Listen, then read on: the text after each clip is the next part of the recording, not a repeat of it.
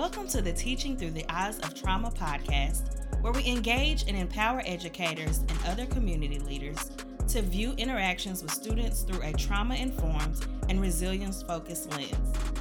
This podcast will focus on providing tools and strategies that will prepare you to realize the widespread impact of trauma, to recognize signs and symptoms of trauma and toxic stress in students, to respond by fully integrating knowledge about trauma-informed and resilience-focused practices, and to seek to actively resist re-traumatization by healing first and educating always. Let's get into the conversation. Hello and welcome to Teaching Through the Eyes of Trauma with me, Dr. Smith. Today we're going to talk about stress, the animal inside me. Our essential question is, how does stress impact the body? This episode seeks to educate listeners on the impact that stress and trauma have on the body and how it responds when in a state of constant stress. As we talked about before, stress thoroughly impacts the body. It affects all systems of the body, including the musculoskeletal system, your respiratory system, your cardiovascular system, endocrine system, gastrointestinal system, your nervous system, and your reproductive systems. Now, we're not going to touch on all of those systems today, but we're going to touch on a couple of them.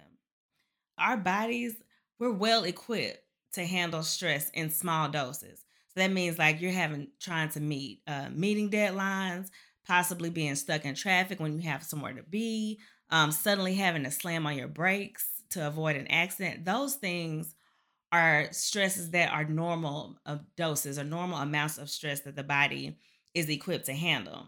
But when stress becomes long-term or chronic, it can have serious effects on the body. And so as we talk about the different parts of the body, I just want you to check into these symptoms or these examples of stress that you may be feeling in your body or that your students complain about when dealing with things that they're going through, when they complain about pain and just different things in their body, just to see how stress is actually impacting yourself and your students during the day that's not necessarily being talked about or being recognized. And so stress on the musculoskeletal system, when the body is stressed, your muscles tense up. And so that muscle tension happens when you have a reflex reaction to stress. So it's your body's way of guarding against injury and pain. But too much of it causes chronic pain. So you're having headaches, migraines, muscle tension in your neck and in your back. And all of these things is because stress is housed in the body and it's affecting the musculoskeletal system. Stress also affects the respiratory system. And so when you're feeling stress and strong emotion, it can present in respiratory systems, almost mirroring asthma attacks or shortness of breath because of the rapid breathing that happens when your respiratory system has had a lot of stress or high doses of stress.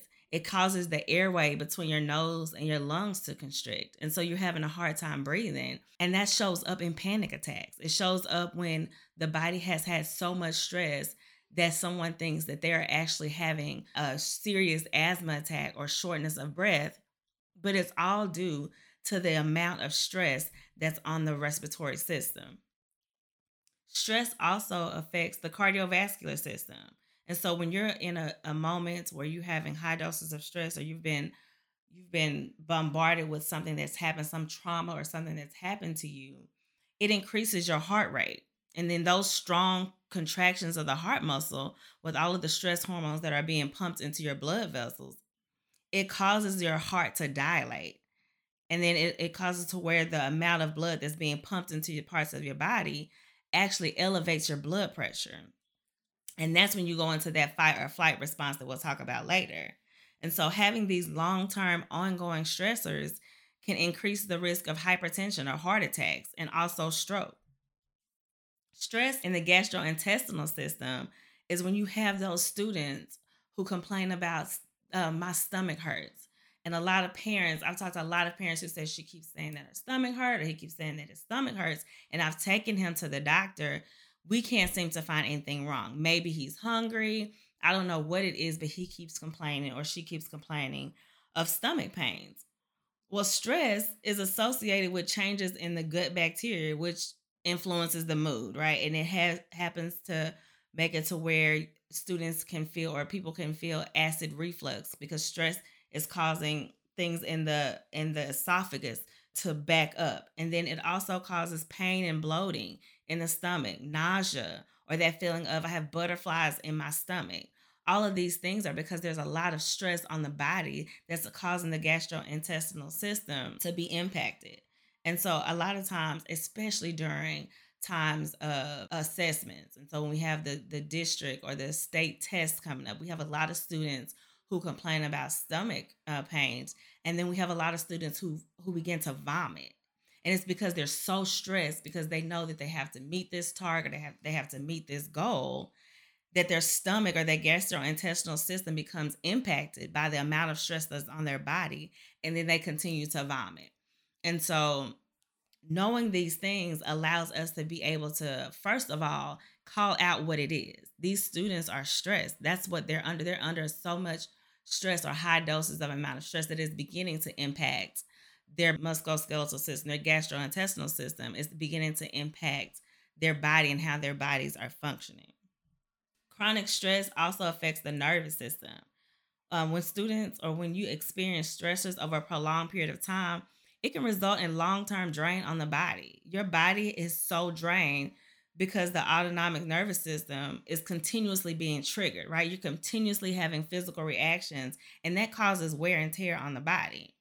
So it's not that just you're having stress, but it's that it's so much stress that the chronic stress is affecting the nervous system and is continuously activating your nervous system and the bodily systems, which is becoming problematic. So it's causing problems.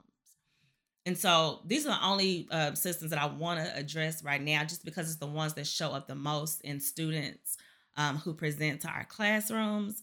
But all of these things can be identified or can be helped when you teach students how stress affects your body. And so in order to do that, I use the animals inside me. And so when I say stress, the animal inside me, it can present as just the thing that is wreaking havoc on your body, but also it can present as a way to be a teachable moment for students to teach them about stress and their body. And so today I want to teach you about 3 animals. So think about your body as having 3 animals: a meerkat, a tiger, and an owl living inside of it. And so if you think about a meerkat, if you've never heard of a meerkat before, they're like cat-like animals that live in Africa. And these animals, they live in groups.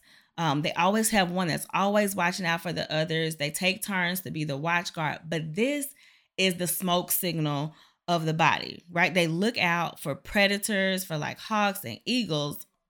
And when a meerkat sees, hears, smells, or even feels that something suspicious is going on, they let out a bark to alert the others. So they are the alarm system.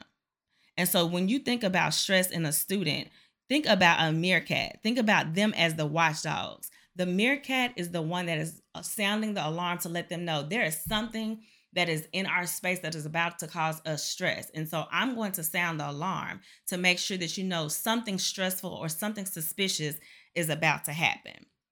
And then there's the tiger. And so tigers are also a part of the cat family, but they love to eat, they love to sleep, and they love to play. But they are excellent hunters, and they can be very ferocious. We all know they can be extremely aggressive and extremely ferocious when they feel threatened. And they're always ready to either run or to fight. And so when you think about stress in a student's body, think about the tiger as that thing that is putting them in fight or flight mode. So once the meerkat has sounded the alarm and said, you know what, there's stress present, there is something suspicious going on, I should be fearful at this moment, then that's what alarms the tiger to jump into action and to now become that aggressive and ferocious animal, to become the either fighter or the fleer, the one who runs away from the stress that is impending. And then there's the owl.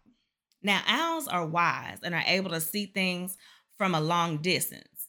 They're good problem solvers and great decision makers. And so this is the thing that allows students to be able to think critically, to be a problem solver, to be able to sit in class and able to absorb information and to learn, to become wise when they're in class. But now the owl is only present when there's no danger present. There's no suspicion present. The owl is only present when the body is in a homeostasis state to where thinking can occur, to where problem solving can occur. But if the meerkat sounds the alarm and the tiger begins to be aggressive and is in fight or flight mode, then the owl flies away. And so at that very moment, there's no cognition going on. So when your students are stressed, when something has been done to them or has been said to them, or if they've been triggered and they're put back in a sense or in that state that they were in when they were first traumatized or where they experienced that stress, then the meerkat is going to sound the alarm. And when the meerkat sounds the alarm, you don't know what the tiger is going to do. You don't know if the tiger is going to flee. And so that's the runners that we have in the schools, or if the tiger is going to fight. And that is those aggressive students that we have, which we call aggressive, but they're only aggressive because they're now in fight or flight stages. And then the owl has been alarmed also by the meerkat and sees the reaction of the tiger, so the owl flies away. And so in that moment, when your child or your student is in a fight or flight mode, when they're angry, they want to run or they want to be aggressive, and you just sit and tell them, tell me what's wrong. What's going on? They have absolutely no language at that moment. They have no cognition at that moment. And so in that moment, they're not able to problem solve. Like we have a lot of teachers and a lot of parents who say, are you not thinking? You know better, do better. You have to think about these things. Well, they have no cognition at that moment because they've been so bombarded with stress that the owl has flown away and there's no cognition. There's no problem solving mechanisms going on. And all they're in the state that they're in is that I need to fight or I need to run to get out of this state that I'm in. And so real quick, let's review. A meerkat is the watchdog. The tiger is always ready to run or fight, but really loves to play. And the owl is the good decision maker. And so when you think about your body or your student's body having these three animals, the meerkat, the tiger, and the owl living inside of them, all present at the same time, you have to understand that if the meerkat is quiet and not sounding the alarm, then the tiger is able to play with friends. They're able to get a good night's sleep. They're able to eat when they're hungry. The owl is busy reading books. They're trying to learn new things. They're in the classroom. They're making good decisions and making plans and following the directions of the teacher. But then we have to remember, if the meerkat sounds the alarm, then the owl will immediately fly away and hide, right? Because he gets scared. And if the meerkat sounds the alarm, the tiger feels threatened and gets ready to run and fight. And this is an example that can help you to understand that when we're really worried or when we're really scared or angry, our students may want to run away or fight instead of pay attention in school or listen to a parent or be with friends and be friendly or learn to share. But all of these reasons are why they might have this hard time following these directions, this hard time sleeping or eating or remembering things that you've taught them the day before because they're in a constant state of stress. And so knowing this, you have to understand that even if a student if their alarm system has been triggered multiple times, then that alarm system becomes extra sensitive to threats. And so to the mind that's been regulated or to the person who has regulated emotions, something as small as a book falling off a desk doesn't necessarily scream a fearful situation. But to someone who has been exposed to high doses of trauma and to toxic stress, small amounts of stress can seem insurmountable to them. And so their alarm system may be easily triggered to something that seems to us like it's not a situation to where their fight or flight system should kick in, but it's so sensitive because it's been activated so many times throughout the things that they've been through in life, through maybe where they're living or what they've been exposed to in their childhood, that we have to get them back to a state to realize that you have three animals living inside of you. And if you feel like you're in a sense, you have to check into your body. And if your body feels like your stomach has butterflies because you're feeling nervous, you're feeling like there's impending doom or something is about to happen, or you're feeling angry and your body is getting hot, or you're starting to sweat, or your hands are shaking, you check into your body and say, you know what? I'm about to be activated. And I don't want my owl to fly away. And I don't want my tiger to become aggressive. And so, what can I do to go ahead and help calm myself down? And you have to give them the tools and the strategies that they need to be able to check into their body and then calm themselves down so that they're not in a state of fight or flight or fawn for some reasons. And that's a new one. The fawn is they become these people pleasers. So they're not in a state to where they feel like there's impending doom or somebody's going to hurt them or somebody's going to do something to them. And so when you teach them these tools and these strategies, or even educate them on the three animals inside them, they're able to deal with the stress that comes their way to where they don't have the high doses of stress that continuously affect their systems, that continuously affect their musculoskeletal system, that affect their endocrine system and their nervous system, because they have the tools and strategies to check into their body and to understand, you know what, I feel like I'm about to be activated.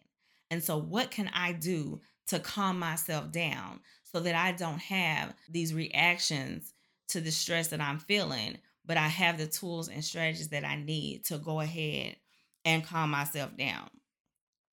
Stress response hyperstimulation occurs when the body has experienced too frequent and or dramatic stress responses.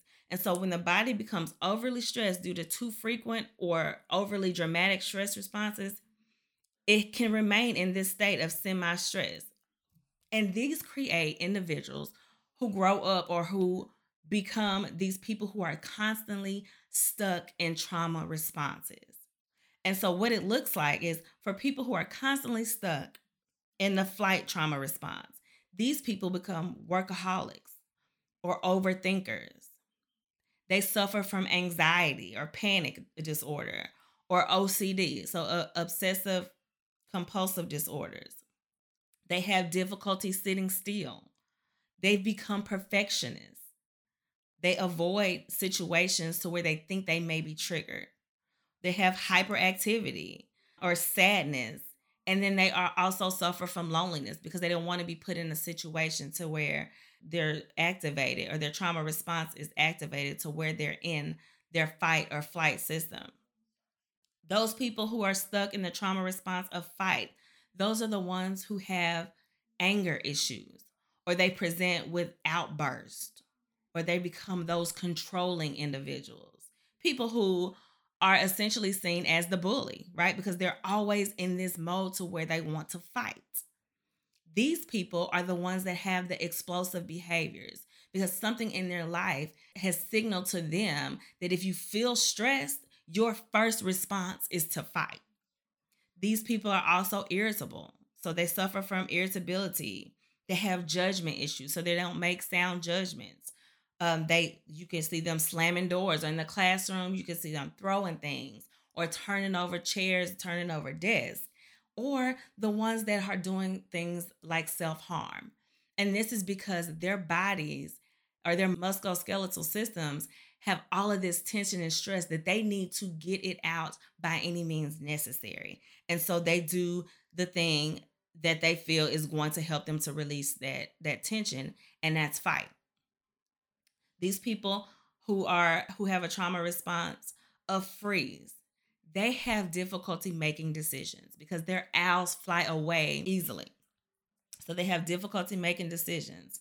They oftentimes feel stuck because it's like, I don't know what to do, so I'm not going to do anything because I don't want to be in a mode where I have to fight or I have to flee. So I'm just going to do nothing. I'm just going to stay stagnant and remain stuck.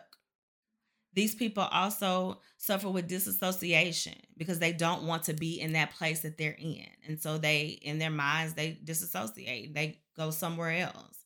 They become isolating or stay to themselves. They don't want to interact with others. They don't want to be social. They may feel numb at times or shut down. And they shut down strictly because they've been overly activated with trauma or overly activated with high doses of stress to where they feel like they have nothing else to do but just shut down and remain stagnant. They suffer from exhaustion because it's exhausting to try to make sure that you don't respond in a way to others that seems unreasonable, but to you that's the only response that your body and your mind knows how to do because you've been bombarded so much with toxic stress and trauma. They're also indecisive because remember, the owl flies away. And so they're not good at making good decisions. And so they're constantly questioning the decisions that they make to make sure that it's something that would be what other people would say would be a sound decision, not necessarily knowing whether or not it's sound for them or for the situation that they're in.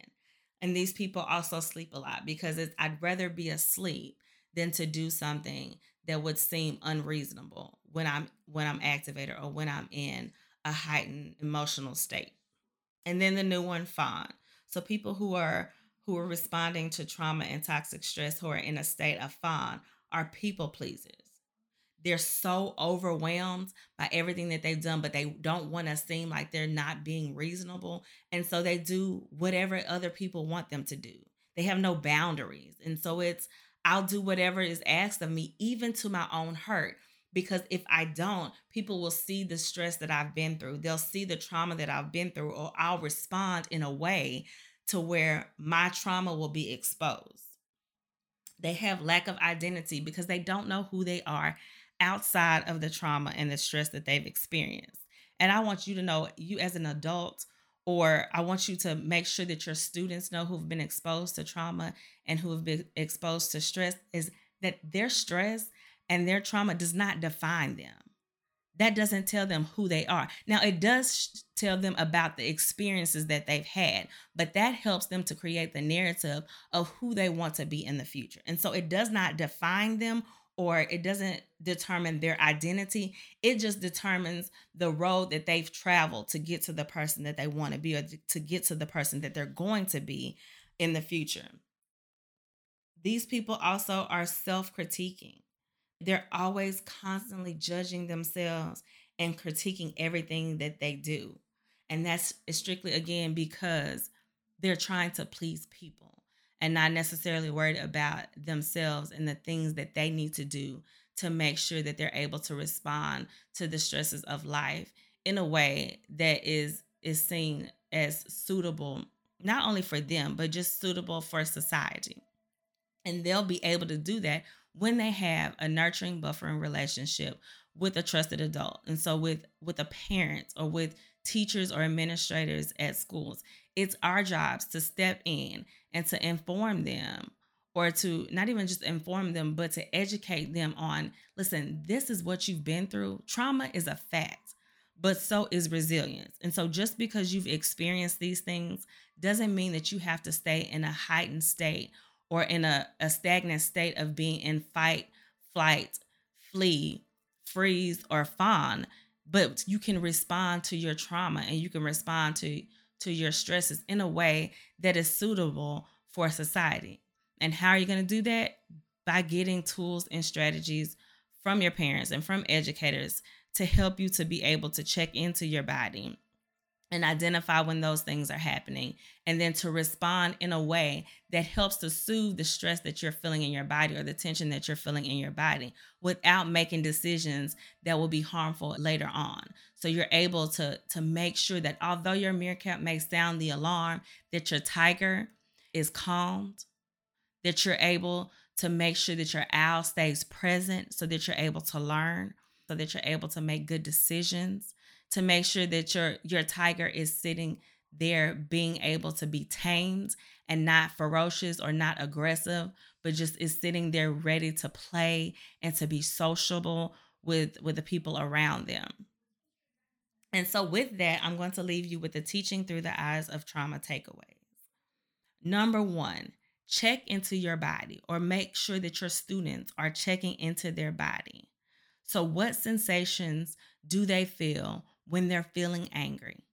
What does their body feel like when they feel like they're about to be in fight mode or flight mode? And then make sure that they've identified those things. Number 2, practice deep breathing strategies to open your airways. So making sure that students breathe in through their nose and then out through their mouths when they are in a heightened state of stress.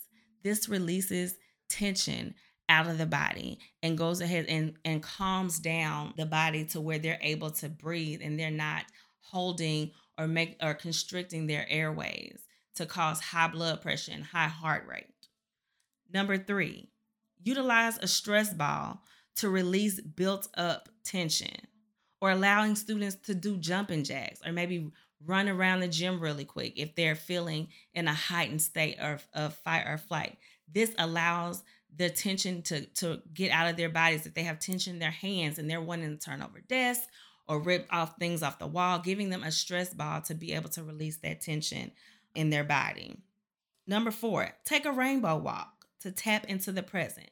That means allowing them, you know what, you've told me how your body is feeling. You're about to be heightened or you're about to be dysregulated. Go ahead and take a rainbow walk. And so allowing them to walk down the hall or walk somewhere really quick and find items on their walk that represents every color of the rainbow. And this really just allows them to check into the present while giving them a strategy to go ahead and calm down without making them have to talk to you about what's going on, but allowing them to just reset themselves and regulate their emotions. And then lastly, heal first, educate always. And you are doing this by providing your students and your children with these tools that they can use, with these strategies that they can use so that the animal inside of their body doesn't impact their body to where they're causing harm on their body, where they're causing harm on their minds because of the stress or the animal that's inside of their body. Thank you so much for listening to this episode of Teaching Through the Eyes of Trauma. I hope that it has been something that has been said or some tools or strategies that have been given to you that will help you along your journey of helping your students or your children to heal first and to be educated always. Please like, share, and subscribe to this episode. Also, if you are looking for trauma-informed practices or trauma-informed and resilience-focused training, please visit us at innerearagency.com. That is INNEREARAGENCY.com. Thank you so much for listening. We'll see you next week.